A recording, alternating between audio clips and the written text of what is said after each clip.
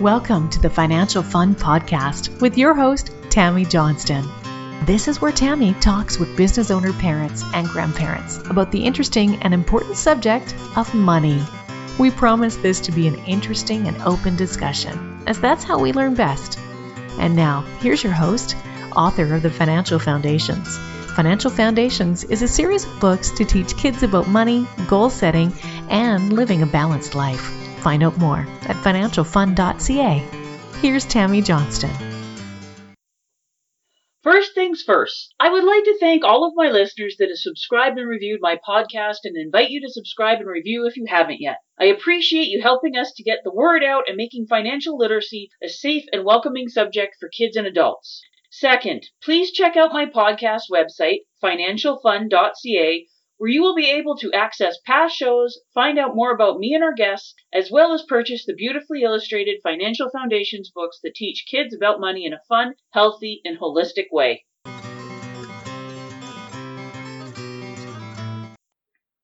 Hello once again, and thank you for joining us for the Financial Fun Podcast. Today our guest is the exciting and vibrant John Lanza. Thank you for joining us, John. Thank you, Tammy. Thanks for having me on. So, John, what is your passion? What has you excited? Well, it is kids and money, and we've been doing this. My wife and I created a program called the Money Mammals a few years ago, and didn't realize that it would become this all-consuming thing, because we really, the original thought was, how do we raise our now 15-year-old when she was 6 months old? How do we raise her to be money smart? And we created the Money Mammals, which is a DVD, gets kids excited, and that started this path that I'm currently on. That's very exciting. Kids definitely need to learn about money. We don't want to think it's the most important thing in life, but try living without it. Exactly. I love having conversation. This is an exciting conversation because I'm speaking with someone who knows a lot about it and is equally passionate. So this should be fun. Yes, it will be very fun. And so what is your family situation? So my wife and I have two daughters, 15 and 13. And that is interesting. When they get to be teenagers, everybody tells you it gets crazy, and it does. They're great kids, but they're teenage girls. And we live down here in Southern California, and my particular focus is on how to raise them and help other families raise money smart kids. So like all teenagers, they're very fluent in eye roll? The eye rolls never end. In fact, it's just a matter of, they're listening if you have a minimal number of eye rolls. Once you get past 3, then they're just totally not paying attention. Yeah, that's pretty much how you go. It's like, okay, I'm not going to say anything, but at least you know that you're getting through because you are getting some reaction. I said it from the start. I said, I am not and never will be prepared for what is going to happen when these kids cross the Rubicon and become teenagers. And lo and behold, I was right about something. Well, every now and then you keep rolling the dice. You are going to hit one. Yeah, right. Exactly. That's exactly right. Every squirrel finds a nut at some point. Yes. And sometimes it's a nut they had buried and just completely forgotten about. Yeah, exactly. So you started having the idea of teaching your daughter about money when she was 6 months old? Well, yeah, basically my wife and I were having a conversation, and we were talking about, because it becomes all consuming once you have kids, and we were talking about what we wanted for our, at that point, kid and then eventually kids. Mm-hmm. And we knew we wanted to raise them to be money smart, and that kind of led us to look into this and see, what's out there. And there really wasn't anything out there. And we thought to ourselves, if we can get them excited about money from a young age, that seems like it made sense. And we did some kind of looking into it, and it did make sense. There's actually now kind of more research that suggests strongly that you need to start this process early. And then just kind of commonsensically, you look at it and you realize that kids from such a young age, frankly, even by 6 months, are being exposed to the spend message. And we thought, we've got to expose them to something else. And that's kind of where we came up with the Money Mammals mantra, which is we'll share and save and spend smart too, sharing being charitable giving. Well, you're preaching to the choir here. I know.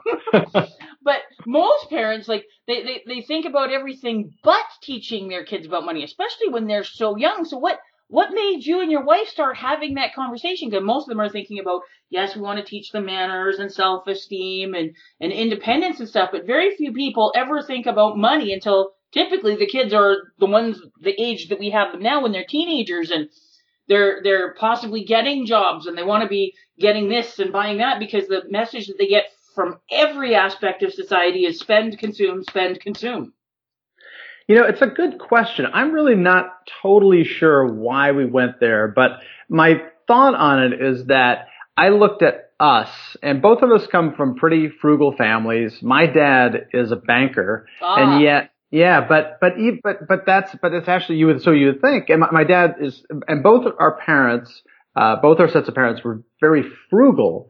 But there wasn't an active teaching on our side about money. Mm-hmm. So I remember my dad setting up an allowance, but it didn't really have any why behind it. So it kind of came and went.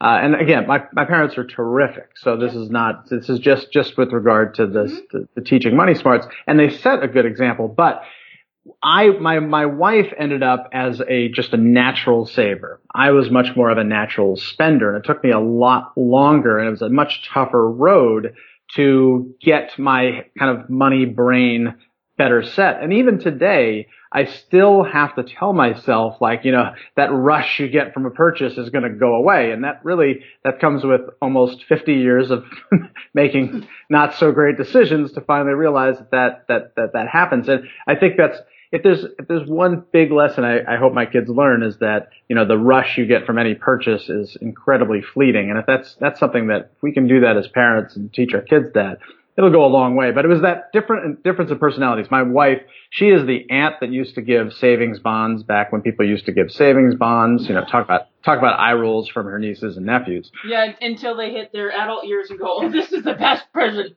ever." Right, that's exactly it. And they look back like, "Oh, this is wonderful." She also bought her first car in cash, didn't take on any debt when she was 24. I, on the other hand, took on debt to buy my first computer when I got out here to Southern California. So, and we won, and there are different books that talk about the different money personalities, and they exist, they're real, and different people identify them differently. Mm-hmm. But what we wanted to do was figure out how can we help our kids by starting a conversation early, and that we kind of worked into the importance of doing that. And I think that's really at the heart of all of it. I think you would agree. It's like opening up the conversation from a very early point to talk about something other than those messages to spend. And then when you to spend smart is really important. Oh, completely. Like, we need to get over the taboo of talking about money, because that's the only way that we learn and grow, is by lifting up the curtains and seeing that, it's not all that scary. And by getting the information so that they can make better and informed decisions rather than just bumping about in life financially like the ball in the pinball machine. You're right. And what we want to all end up being is kind of money empowered. And that's different for everybody. It's kind of identifying, what will make you wealthy. And that's, again, going to be different for everybody. That's not necessarily a monetary thing. But money certainly plays a part in it. Understanding kind of what wealth is to you. But money empowerment is the idea that you really just want to have control of money. You don't want to let money have control of you. And I think the key to that is starting these conversations early so that you can, like you said, break down those taboos, have the conversation, and then more important than just the talking is set up an action plan. We talk about an allowance to do that so that kids get practice with money so that they feel comfortable with it, particularly so that they have some experience with it when they start then actually making their own money. They're comfortable making smart money choices. Yeah, because they need to know how it works, and starting from a very young age. So what are some of the lessons that you started teaching your daughters when they were much younger? Well, what we do is we set up like a basic allowance, and I'll kind of just give you quickly how we set that up. And that is, so we'll have 3 jars. We have a share, a save, and a spend smart jar. And then, for example, our 5-year-old would get $5, and we would require that $1 go in the share jar. So that's kind of saying, this is something that's valuable to us. We think it's valuable to you, which is giving back. That's money you can give back. We put $1 in the save jar. That's kind of like paying yourself first.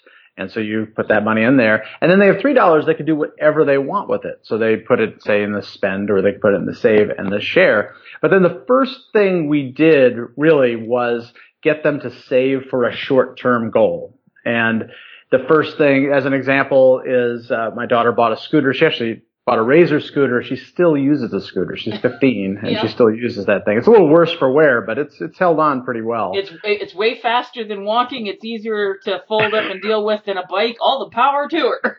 Right, exactly. Good investments. Right. It's an easy thing to save for. It was $24. It didn't take her that long. And that's a really powerful thing for parents to do. And I know you've talked about this as well, as the importance of saving for goals, because one, it's something that they want, so they're going to really kind of focus their money and attention on that. Two, it's better than this idea of saving for a rainy day, because that's kind of abstract, way abstract for a 5-year-old. And it's quite negative if you stop and think about it. Yeah, I totally agree. It is not, I mean, what 5-year-old is going to be thinking that long term? I mean, no 5-year-old does. It's virtually impossible developmentally for them to think that way. And I agree with you. And so you just want to have them saving for a goal that's going to get them somewhere. Learn delayed gratification. Yeah, it's a shorter term, but that's going to be meaningful to them. And it teaches them, not only does it teach them about saving money, but it also teaches them about setting goals and how powerful that can be. Well, yes, and one of the things that I find is so much of a problem with a lot of parents dealing with younger kids, because they're so inundated with all the marketing messages for toys and candy and all this stuff, that kids impulsively want something, and then when they get it, they might play with it for a day, and then it's gone. They don't care about it anymore, and I'm going, what a complete waste of your money if you're not going to be doing it, where your daughter who invested in her scooter is still using it how many years later? Yeah, but let me be clear. They've made a lot of those purchases that now kind of become reference points, which are not so good purchases, right? Yeah, but that's called being human. That's called being human, and it's good as that's where we come in as parents, and we can kind of use those reference points to say, yeah, you know, those roller skates that you bought and you had to have that you used once. Yep. Maybe that wasn't necessarily the best decision, and also I will tell them about things that I'm very, they know that I have made plenty of really poor money decisions. We're trying to front load their poor money decisions so that they make less consequential poor money decisions when they're older. And I love that, the fact that you're open and willing to admit the mistakes that you've made, because like I said, we've all made them.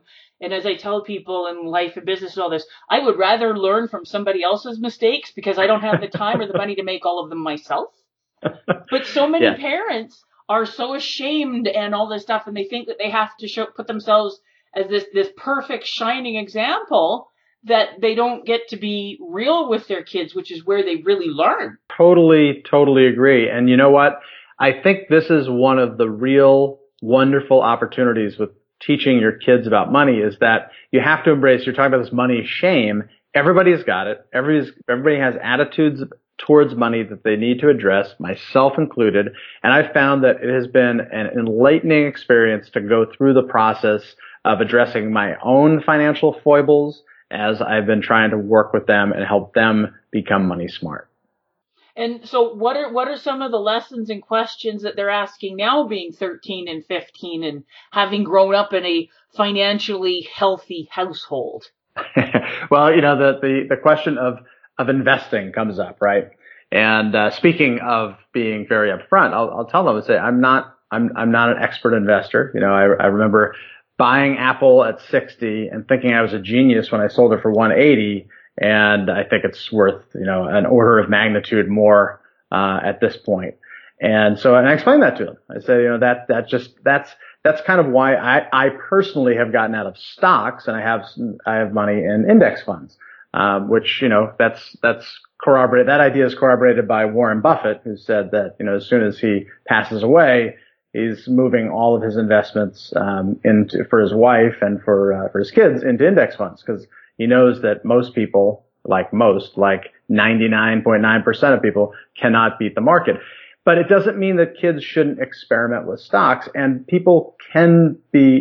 our kids are starting to invest in stocks, and if they are willing to put the time in, that might be a fruitful way to go. Or they may realize that they just want to be index fund investors. And then we happen to own a duplex, so we rent out the front half, so they understand that real estate investing can be a very fruitful, I mean, obviously in Southern California, it can be very fruitful now. But it's a, in the long term, the thing we want to get across to them, and we've talked to them about it a lot, in the long term, you're going to do okay. It's the short term that's difficult. But then it opens up conversations. Well, I have people ask me all the time, like, what's the best way to make money? Something that you're actually interested in and care about. Like, I've got clients that know way more about stocks than I do because they're excited about it. And I've got clients that are big into real estate and do very well with it because they love it. And I've seen way too many people lose their shirts over it for various reasons. Tenants and toilets being the top two. But the big thing is, like, yes, I'm a big fan of, like I said, index funds, or I do a lot of seg funds and stuff up here for the simple fact that if you don't have the time and interest to get into it, or you think you're going to be timing the market and doing all this stuff, you're going to lose. You're going to lose. But the fact that they're asking the questions at still quite a young age is quite amazing. Well, the exposure, when they're 15 and 13, they're starting to really think about what they can do with their money to empower them. And they start to hear about these things in school. Some of their friends will start to talk about it. So it kind of naturally happens. And, you just look for those opportunities when the opportunity comes up. I think the key thing though is that even if you're not a world-class investor, I'm not a world-class investor, you still have to have the conversation, and you need to know enough, and it's not hard to know enough about how investing works to be able to have at least a starter conversation with them. Well, and the thing is, by having the conversations, even when you're going, I'm not a world-class investor, but it gets them going, and there's so many amazing resources where they can start reading and listening to podcasts and different things like that, so they can start learning about it and getting deeper into things. It's not going, no, I don't know anything about it, so we're not going to talk about it. That's exactly right. And it's important for you to not, put on airs and say, that you know more than you do. Just know the basics. Worst comes to worst, you find something on YouTube that'll help explain it. And there's plenty of that material out there. And then give them the opportunity. That's the advantage of having an allowance set up for them, is that then they will have some money. If they're not yet working, they'll have some money that they can start to play with that in the market. And one of the things that we do is we currently will match any money that they want to invest. So if they want to make a $50 investment, we'll match $50. So how do you structure that with them being minors? Well, you can use, there's a program called Stockpile, and we're not affiliated with them in any way. But they let you buy fractional shares, and you can set up accounts for them and they're in my account. Okay. Yeah. And so, but I will say the first one, I used my brokerage for my daughter's first, stock purchase. So she bought a stock, and I just set it up in my account. I purchased it. And then we just kind of track it. I mean, she's had an amazing run. So she thinks, she's super excited about it. And we've gone over everything. We say, here's what you would make if you sold it today. Wait at least a year, so you're paying long-term gains rather than short-term. And she's crossed that path.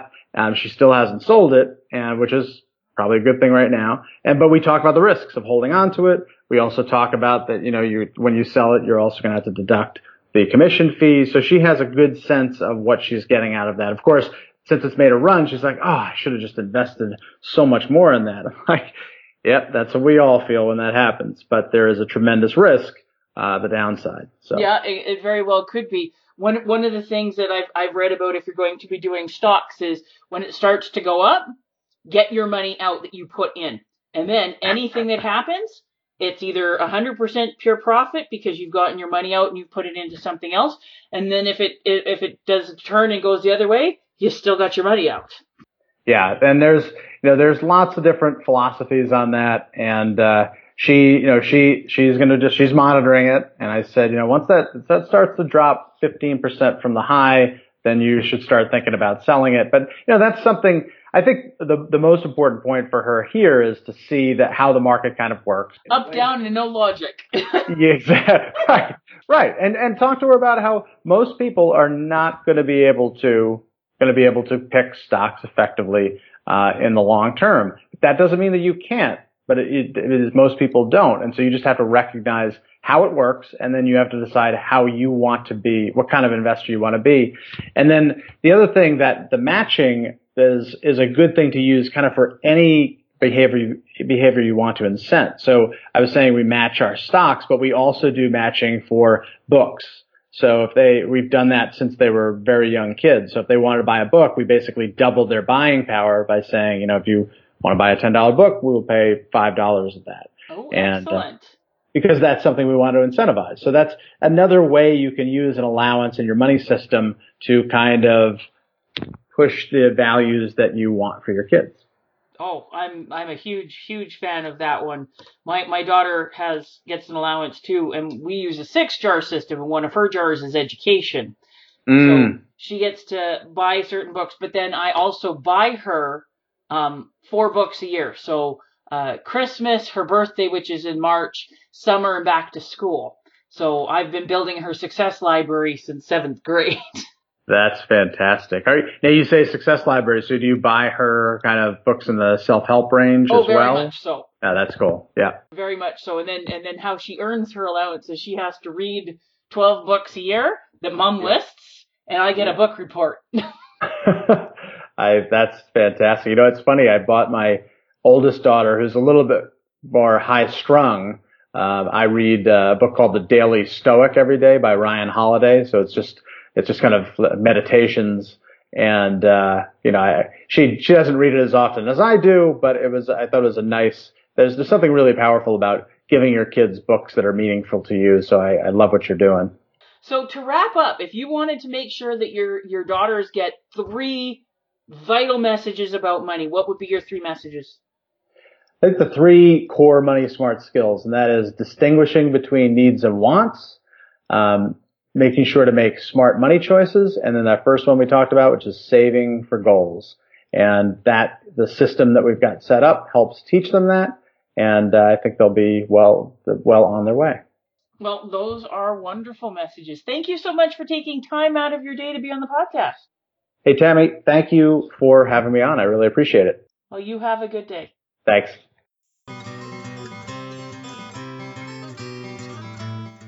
Before we leave each other, I would ask all of you listening to please subscribe to and rate my podcast. A review would be most appreciated, and feedback is always welcome. Whether it be a comment, future topic suggestions, and/or questions you or your kids would like to have answered in the Ask Tammy column on the financialfund.ca website.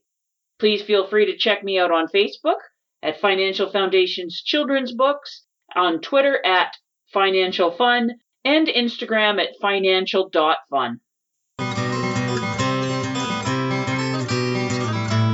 Thank you for joining us for this episode of the Financial Fun Podcast. Join Tammy Johnston again next week. For more information, please visit financialfun.ca.